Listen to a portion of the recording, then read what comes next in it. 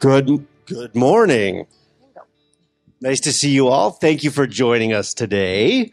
A special thank you to all of anyone new that we have either here or online.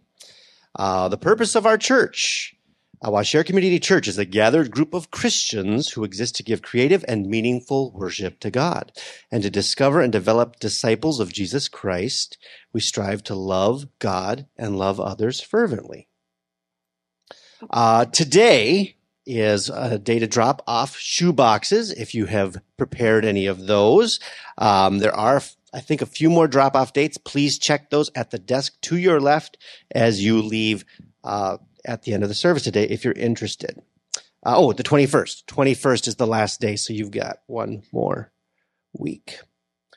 Children's ministry downstairs is still looking for a few people to teach Sunday school, and then as well as a couple more folks for the nursery. So if you have time and feel like you'd like to help in that way, check the bulletin for contact information. And then last week was the congregational vote on the three motions that have been brought up in the past few weeks. All three of those passed. There was the budget, the transfer of funds, and then finally the service times. You should have gotten one of those sheets at the door. If you didn't, grab one on your way out with a summary of everything. And then Carrie, I think you're going to say a few things for us.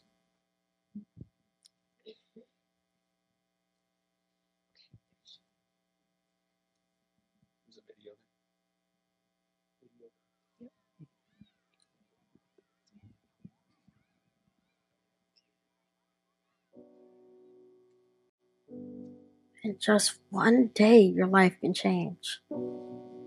I'm sound asleep. Suddenly, police are pounding on the front door. I hold tight to my big sister Maya while they pull me away from my screaming mom. Phone calls are made. Then I hear the saddest words ever. No one will take in a teenager, so they split us up. They take Maya to a group home, but I can't go with her. I'm all alone in my first foster home. The food is gross. I hate my new school, and I miss Maya. I've lost everything. No one understands me. I'm mad all the time, and I get in fights at school. So I moved to another foster home. Now I'm far away from Maya and my mom. I just want my family back, so I'm not alone. The second family can't handle my sadness, so I move again. I'm scared, ready to give up, feeling so alone. Will things ever get better?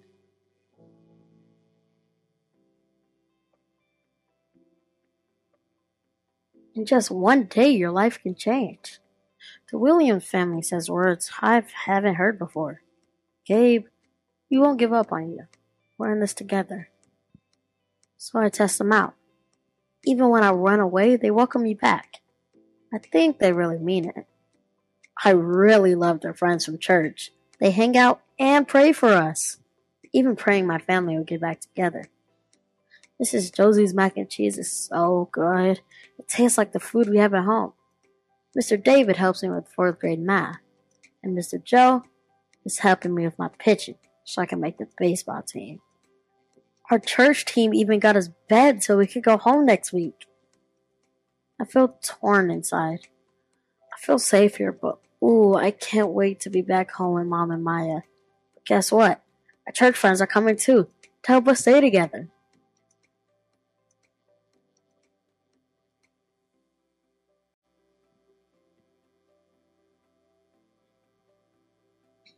So today is a day called Stand Sunday, a day in which churches around the globe are reflecting God's heart for vulnerable children and families. And our church is already involved in the movement to care for vulnerable children and the families that support them through a ministry called WCCK, Washare Community Cares for Kids. We currently have volunteers that form a community of support around 4 families in our church. The volunteers provide monthly meals, prayer support, and some provide additional or occasional childcare and mentoring for the children. Now we have the opportunity to reach out to more foster families in the community to provide the same care for them during what can be a challenging journey. Would you consider joining us in wrapping around families that are opening up their hearts and their homes to children from hard places? When you came in this morning, you were given a flyer that says, I stand for FAM. If you weren't, if the ushers could give those out, raise your hands if you didn't get one. I want to make sure everybody gets one. Thank you. There are over 400,000 children in the United States foster care system. That's a lot. And it's growing every day. There are so many more at-risk children that could be moving into that same system. We would like to offer you the opportunity to come join this ministry. Come stand around a foster care family. Come love them. Come be blessed. That's the best way I can put it, is just to be blessed. We are going to have a volunteer orientation next Sunday.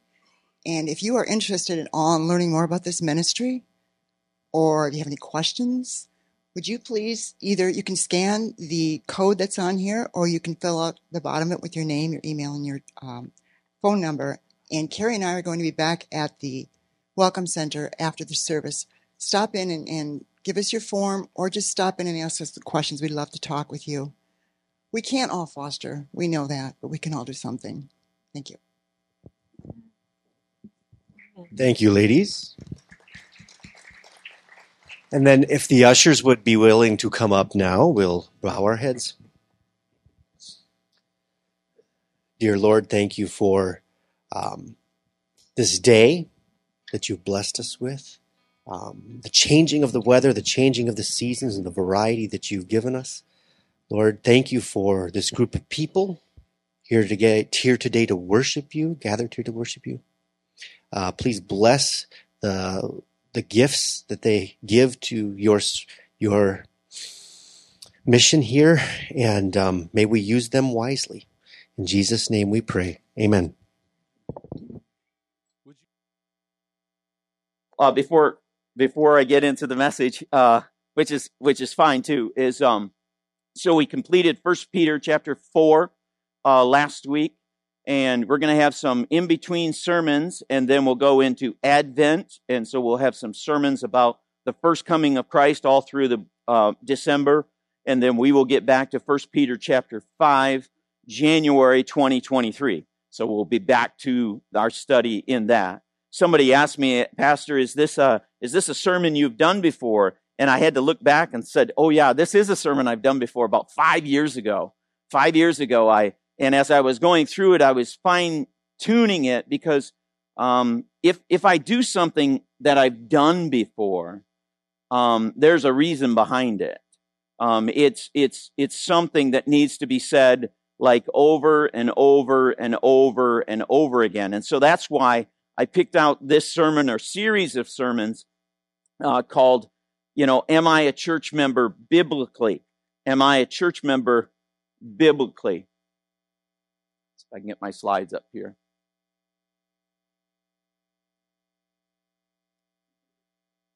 Computer's frozen. Okay. Woo! I want to talk about this subject because even in our own church constitution, there's an A and a B when it talks about membership.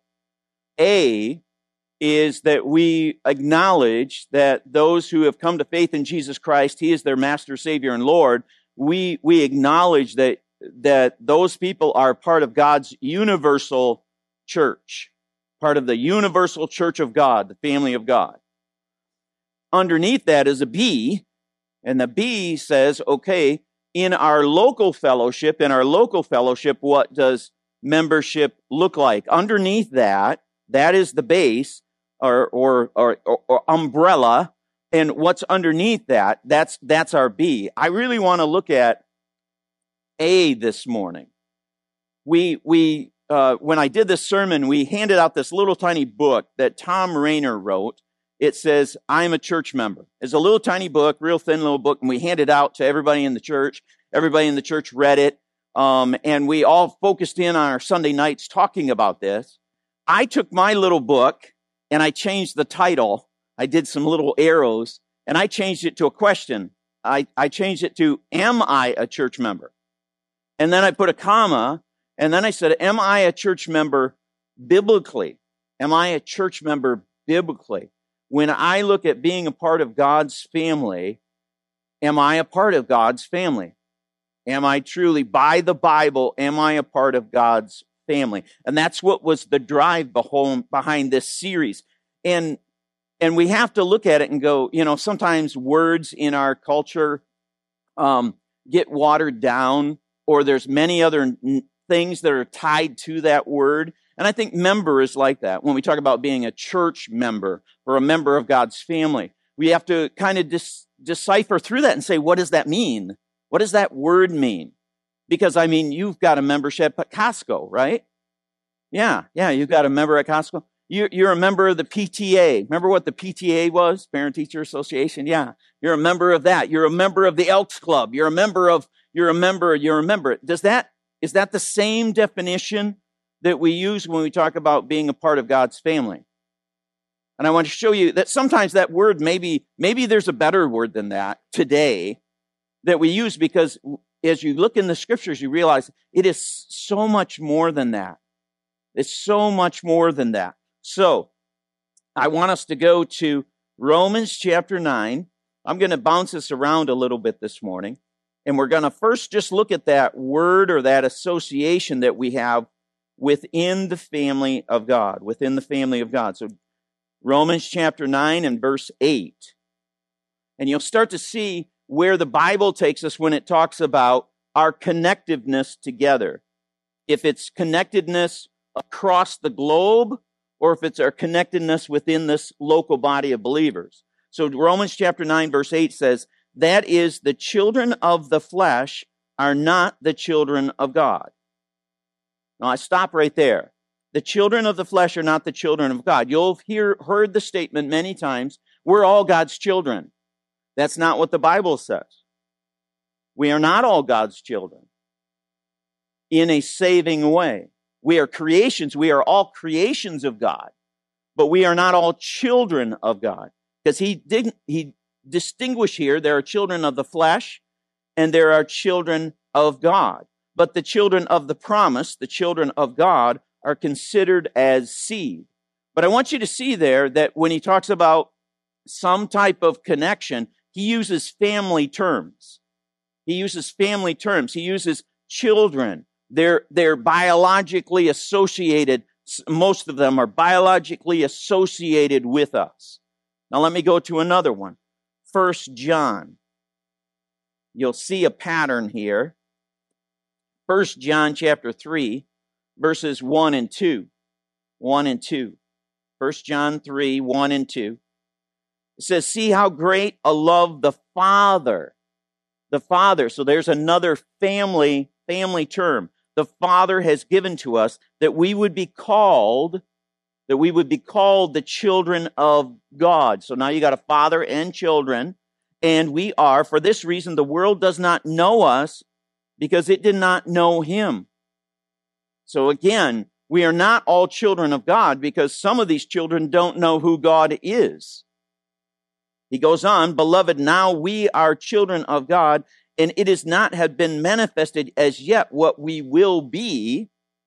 We will know that when he is manifested, we will be like him because we will see him just as he is. If we go back to the last couple Sundays, we had this age and the age to come. And that's what John is saying there.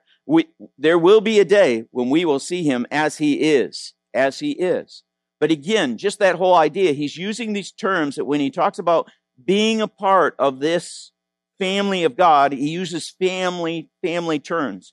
I'm going to make you go back to Romans chapter 8. Oh, I'm back up here. All right. Romans chapter 8 and starting at verse 14. Romans chapter 8, verse 14. It says, for as many as are being led by the Spirit of God, these are the sons of God. Again, using a family term. For you have not received the spirit of slavery, leading to fear again, but you have received the spirit of adoption. There's another family term. That you have been adopted into this family. You have been you have been chosen, you have been provided for to be in this family. Adoption as sons, and if you've ever walked through that adoption process, and that's a wonderful thing to be at sometimes in the judge's chamber when the judge does this and speaks to the parents and says, what you're doing at this time is you are giving them full rights to the name. You are making them sons and daughters of you. They're sons whom you cry out, Abba, Father. The Spirit himself testifies with our spirit that we are children of God. There's a spirit testifying that you're a child of God. And if children, then he goes a little bit farther. He says also heirs. Also heirs. I mean, so this connection into the family of God continues on. There's an inheritance that comes from it. And fellow heirs with Christ, if indeed we suffer with him, so that we also may be glorified with him. Again, remember, suffering is in this age, glory is in the age to come. Glory is in the age to come. Let's go to Ephesians chapter 4. I know I'm really beating this drum here, but I want us to see that when we talk about membership, it is so much more than a Costco membership. It's so much more than that. Ephesians chapter 4, starting at verse 11. This is where Paul says he gave some to be apostles, some prophets, some as evangelists, some as pastor teachers for the equipping of the saints, for the work of the service to the building up of the body of Christ. Now he even brings it down even farther, and he talks about our connectiveness being like one body, like parts of the body connected together, until we all attain the unity of the faith and the full knowledge of the Son of God, to a mature man, to the measure of the stature which belongs to the fullness of Christ. So we are no longer to be children. Here's one set of children, tossed here and there by the waves and carried by every wind of doctrine, by the trickery of men, by craftiness and deceitful scheming. Here's the other set of children, but speaking the truth in love, we grow up in all aspects into him who is the head, that is Christ. So now you're not only like individual parts of one body, but the head of this body that we are a part of is Jesus Christ. Is Jesus Christ. Verse 16, from whom the whole body being joined and held together by every joint supplies, according to the proper measuring, working each individual part, causes growth of the body for the building up of itself in love. So these parts of the body that you are a part of have a specific purpose for you being a part of this body. A specific purpose, and it is to the benefit of the other parts of the body. That's how connected you are. You ever have a person, you feel this more in a small church. In a small church, if they leave for some reason, or there's a death in a small church, man, you feel it. You really feel it because there's such a closeness in that small church. You know everybody in that church, and you actually feel it when they're not there anymore, kind of thing. Why? Because you're connected with one another on a very deep level. Okay, Galatians 4. This is the last one on this. So Galatians chapter 4, starting at verse 4. Galatians chapter 4, starting with verse 4. It says, but when the fullness of time came, God sent forth his son. There, we just sang John 3:16.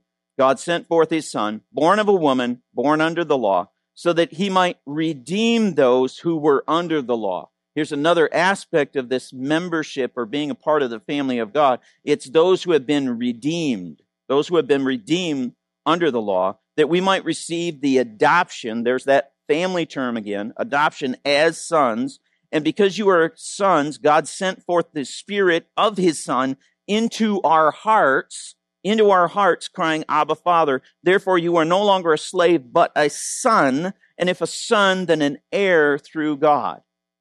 Okay, I just went through all of those to help us to realize that when we talk about member, being a part of a member of God's family, universally, being a member, even locally within a church, we're talking about something that's much more than a Costco membership or a member of the PTA or a member of the Elks Club or something like that. No, we're talking in family terms when we talk about membership. Not only are we talking about family terms where we might call each other brother and sister in the church. I grew up in a tradition that was like that. It was always brother so-and-so kind of thing. Not only that, but we see ourselves even connected together. Some of you are hands, some of you are elbows, we are all connected together that way. So, now I'm back to come all you weary. Woo! I'm not sure what's going on, but that's okay. The next thing on your sheet is your faith is personal. You can't, this doesn't come from somebody else in the sense of some other human. Your faith is personal, but it's not fully private. Because being a part of the family of God requires faith, a faith in the Lord Jesus Christ. But that faith, and that's personal, but it's not fully private. There's a public aspect to your personal faith. There's a very public aspect of your personal faith. So being a part of God's family, let's just look at three of them here. Baptism. Baptism is very public.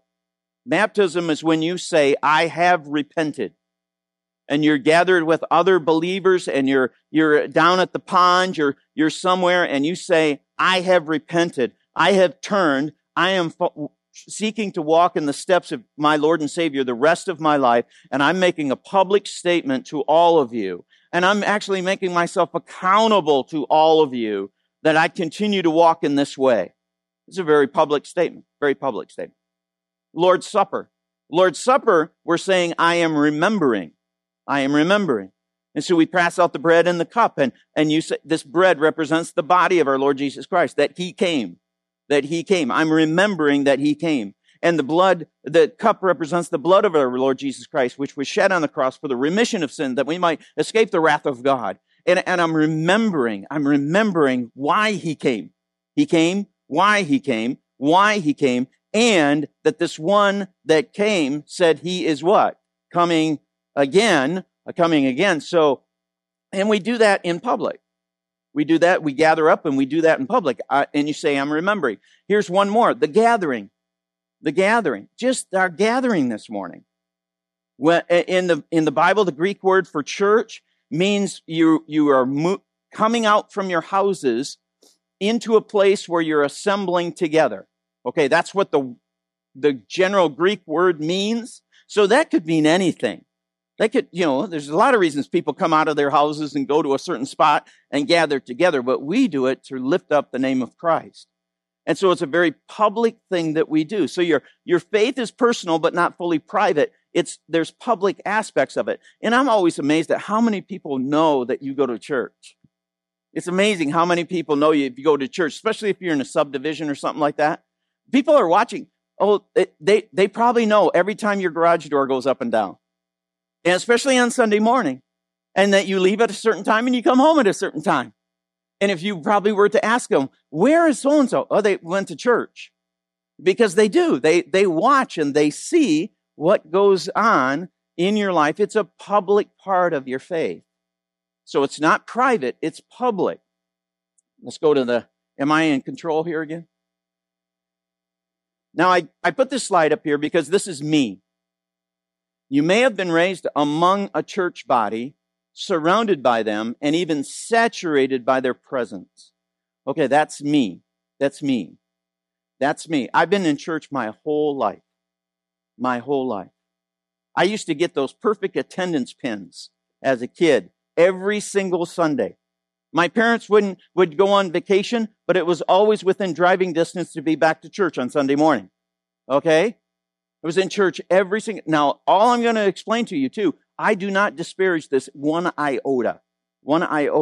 So my mom was a Sunday school teacher. My dad was a Sunday school teacher. Sometimes they were Sunday school superintendents. My mom was a Sunday school treasurer. After every service, we went to Sunday school. Then we went to worship service. Then my mom would have people home, and we would have missionaries in our house. We would have the pastor and his wife in our house. We'd have meals together. And then a few hours later, what would we do? We go right back to church again because we had Sunday night service. And at Sunday night service, that's where I learned how to flip through my Bible so fast because we do sword drills and things like that. So I was at Sunday night service.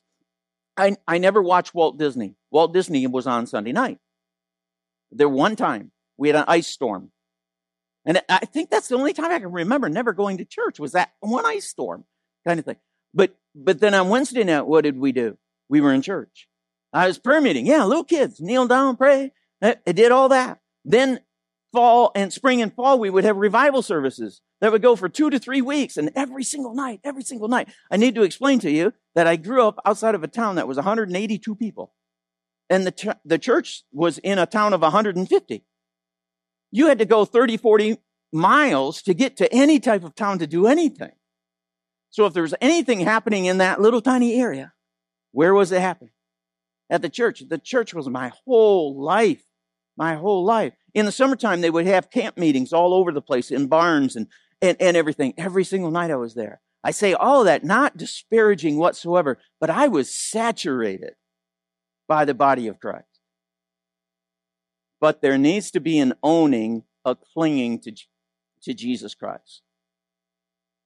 Even though I was saturated, even though I was surrounded by it, even though I was surrounded by it in a good way, not everybody has that kind of a story or even that kind of an outcome to the story. But even though it was a good thing, I look at it as a tremendously good thing. There has to be an owning, a clinging to Jesus Christ. There has to be a time when you realize he is saying to you, but who do you say that I am? He said that to the disciples. Who do you say that I am? And Peter says, you are the Christ, the Son of the living God. So there needs to be an owning, a clinging of yourself that he is the Christ. He is the Lord. He's Lord of my life. He's the Son of the living God. That's who he is. Which leads me to this number one. There's 3 points here. Number one, I've made a self-conscious commitment to Christ. If you're part of God's universal family, you've made a self-conscious commitment to Jesus Christ. He is your Lord and your Savior. He is who he says he is in the Word of God. So this is just one of them. There are many places you could flip to, but Philippians chapter 2, verses 8 through 11, where we have descriptions about Jesus and his position in our life. This is just one of them, who Christ is. It says there, verse 8, being found in the appearance as a man, he humbled himself by becoming obedient to the point of death. So here is one that was sent. He was a man. He came and he died on a cross. He was obedient to God's plan, redemptive plan. He died on the cross, even death on the cross.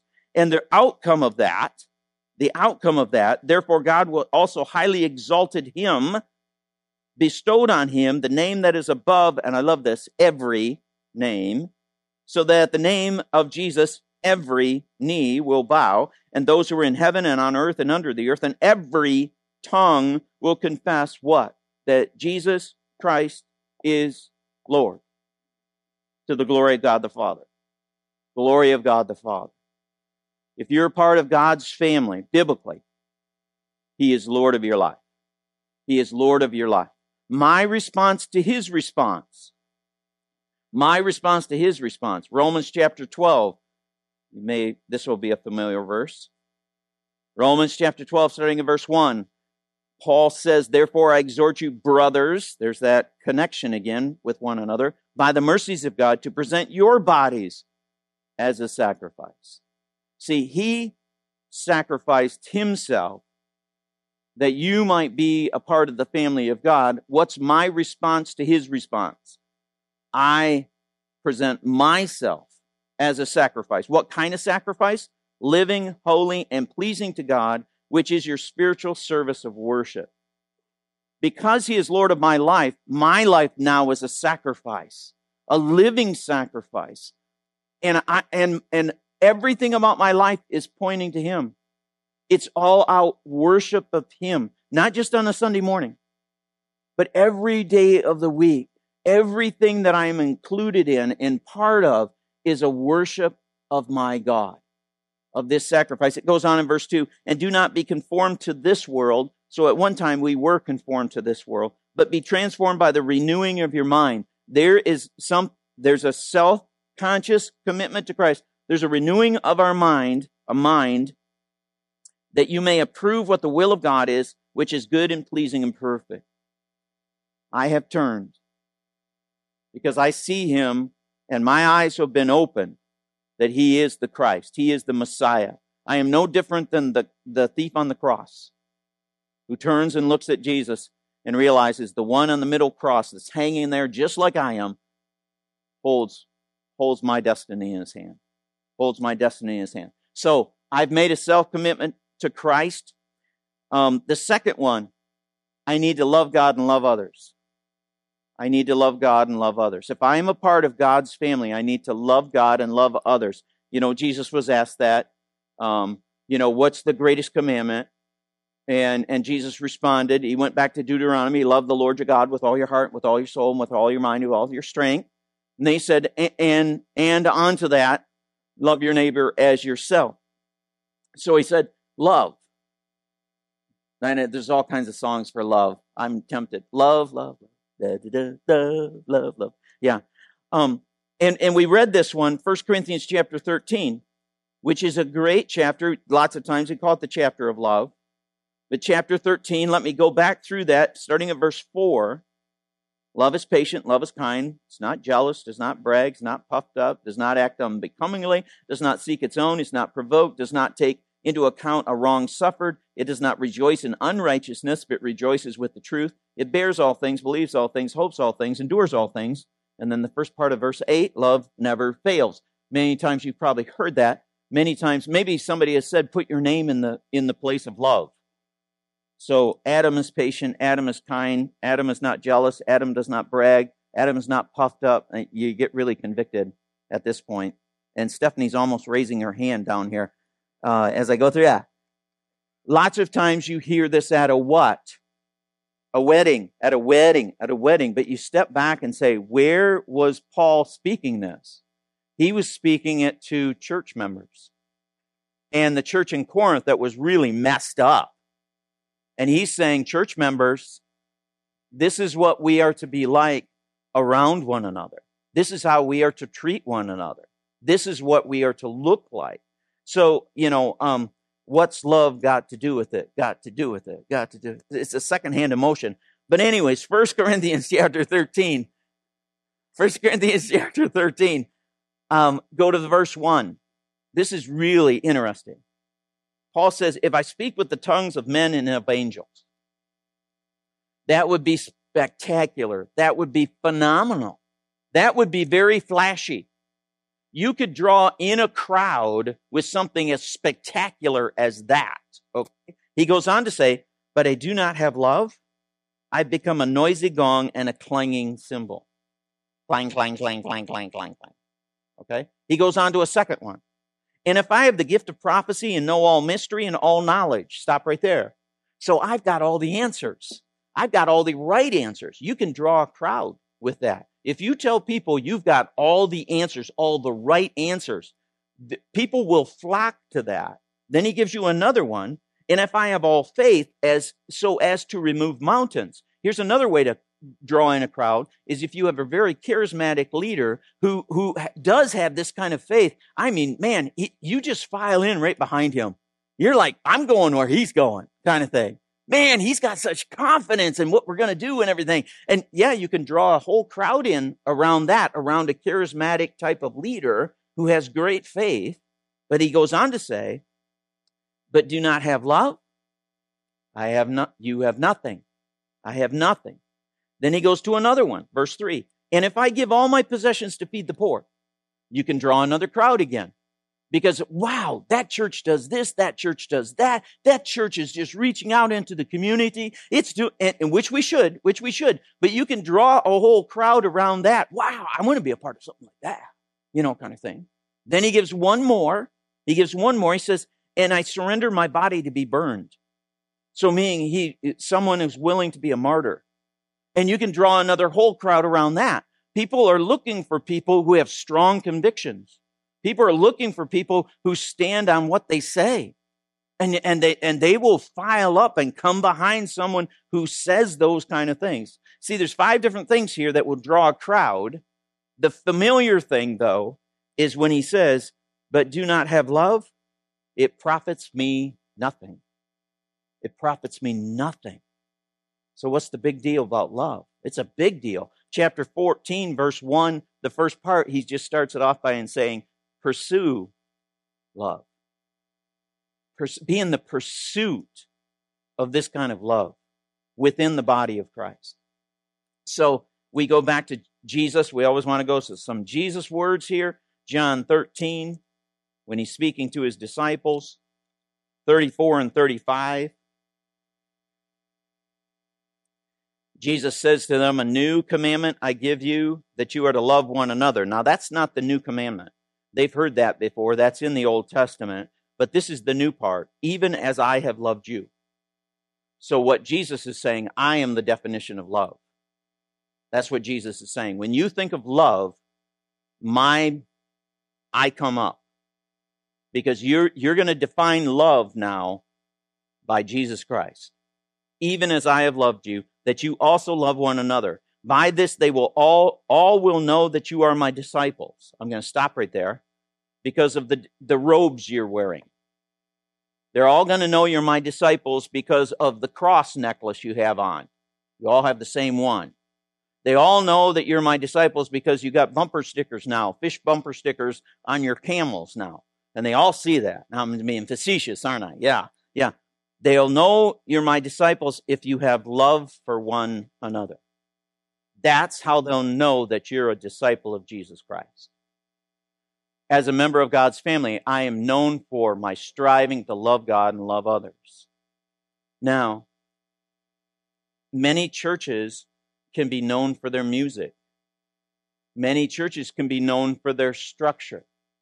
You know, I'll pick on one, the Crystal Cathedral kind of thing. Yeah, it's a structure, right? It's a structure. Many churches are known for their programs. Many churches are known for their coffee and donuts. Hint, hint, hint. Many churches are known for their phenomenal pastor. Many churches are known for their status in the community. Many churches are known for their social activities. Many churches, sometimes negatively, are known for their cliques. But wouldn't it be so much better if we were known for our love for God and our love for others? If the response from anyone on the outside is, well, we don't really know much about them, but we do know that they love their God and they love others. That's part of being a part of God's universal family. Let's go to number three. Number three, I need to examine myself according to God's word. I need to examine myself according to God's word. If I'm part of God's family, I'm going to examine myself according to God's word. We can so easily self-deceive ourselves. We can so easily pat ourselves on the back, and we have to stop that and say, wait a minute, let's go to God's word. This is just one example of that, of pointing this out in Revelation chapter 3. Jesus is speaking to the churches, the 7 churches. He gets to the church of Laodicea in chapter 3, verse 17. And this is just showing the wording here. Because you say. He starts off by saying, because you say. This is your assessment of yourself. This is you patting yourself on the back. You say, I am rich, I have become wealthy, and I have need of nothing. That's what you say. That's how you see yourself. You're patting yourself on the back. That's what you say. Then he says, and you do not know that you are. Here comes the examination from the Christ. The examination from the Christ, he says, you are wretched, pitiful, and poor, and blind, and naked. Who do we listen to? What we say or what he says? See, that's part of being a part of God's family, is that we realize that his words are more important than our words. And we need to examine ourselves according to his words. So let me go to a couple here. 2 Corinthians. 2 Corinthians chapter 13, 5 and 6.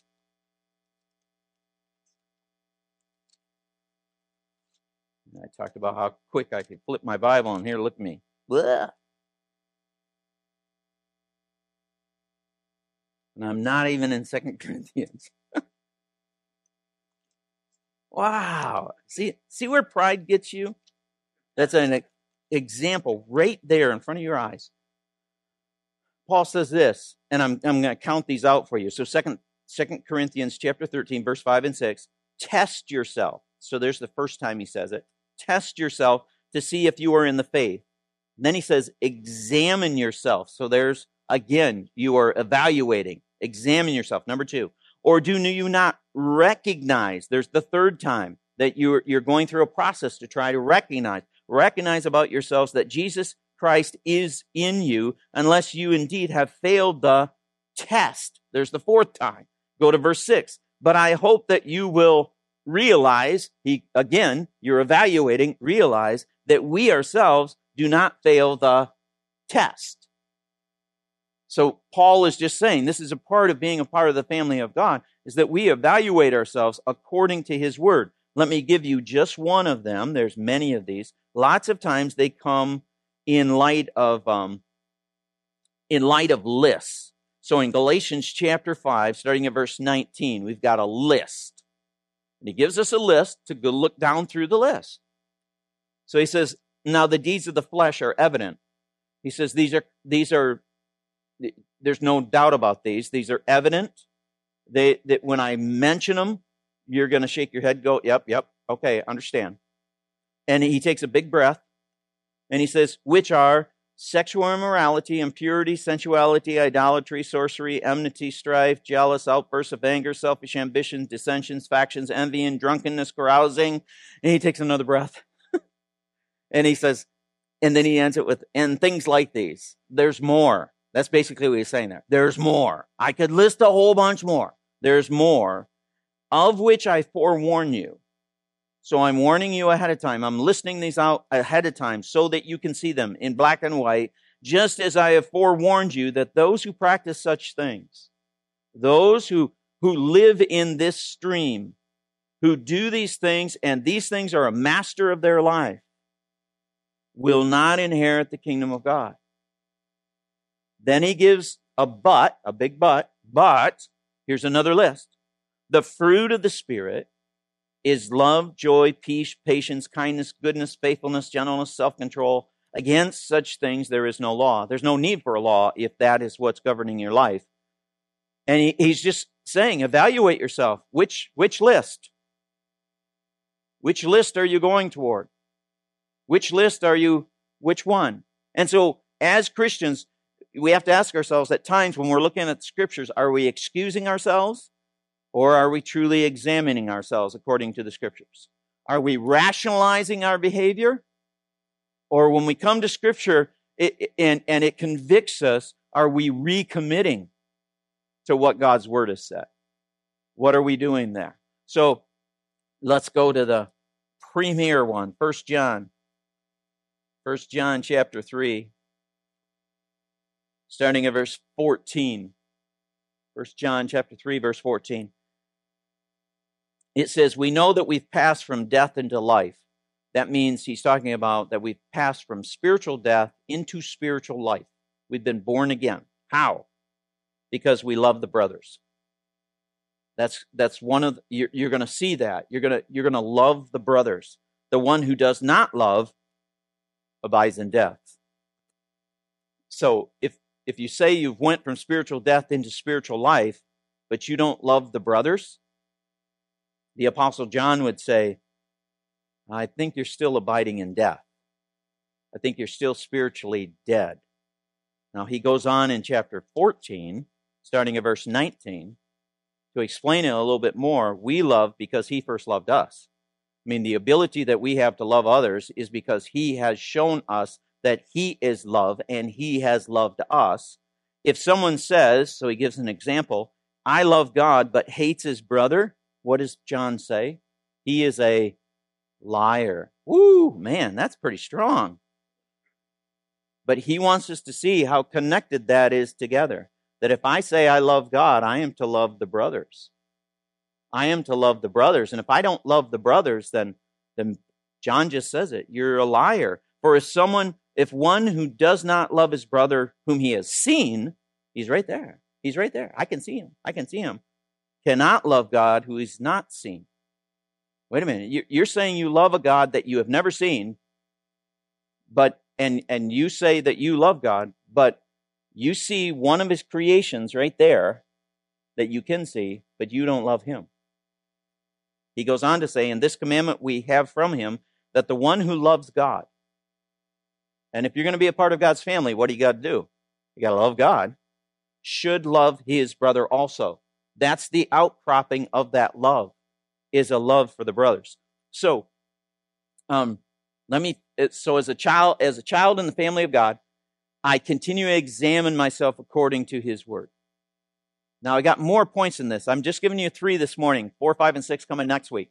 But we can really get messed up churches because see, we're talking about the universal church, but that comes now down to the local church. We can have really messed up churches when churches stress family association without salvation. Without salvation. I do all these interviews with people, and they'll say, "Yeah, I've been a member here a long time," and da-da-da-da-da, and everything else. And I'll say, well, that's free reign for me, because I know I associate membership with being a child of God. To say, tell me about your relationship with Jesus Christ.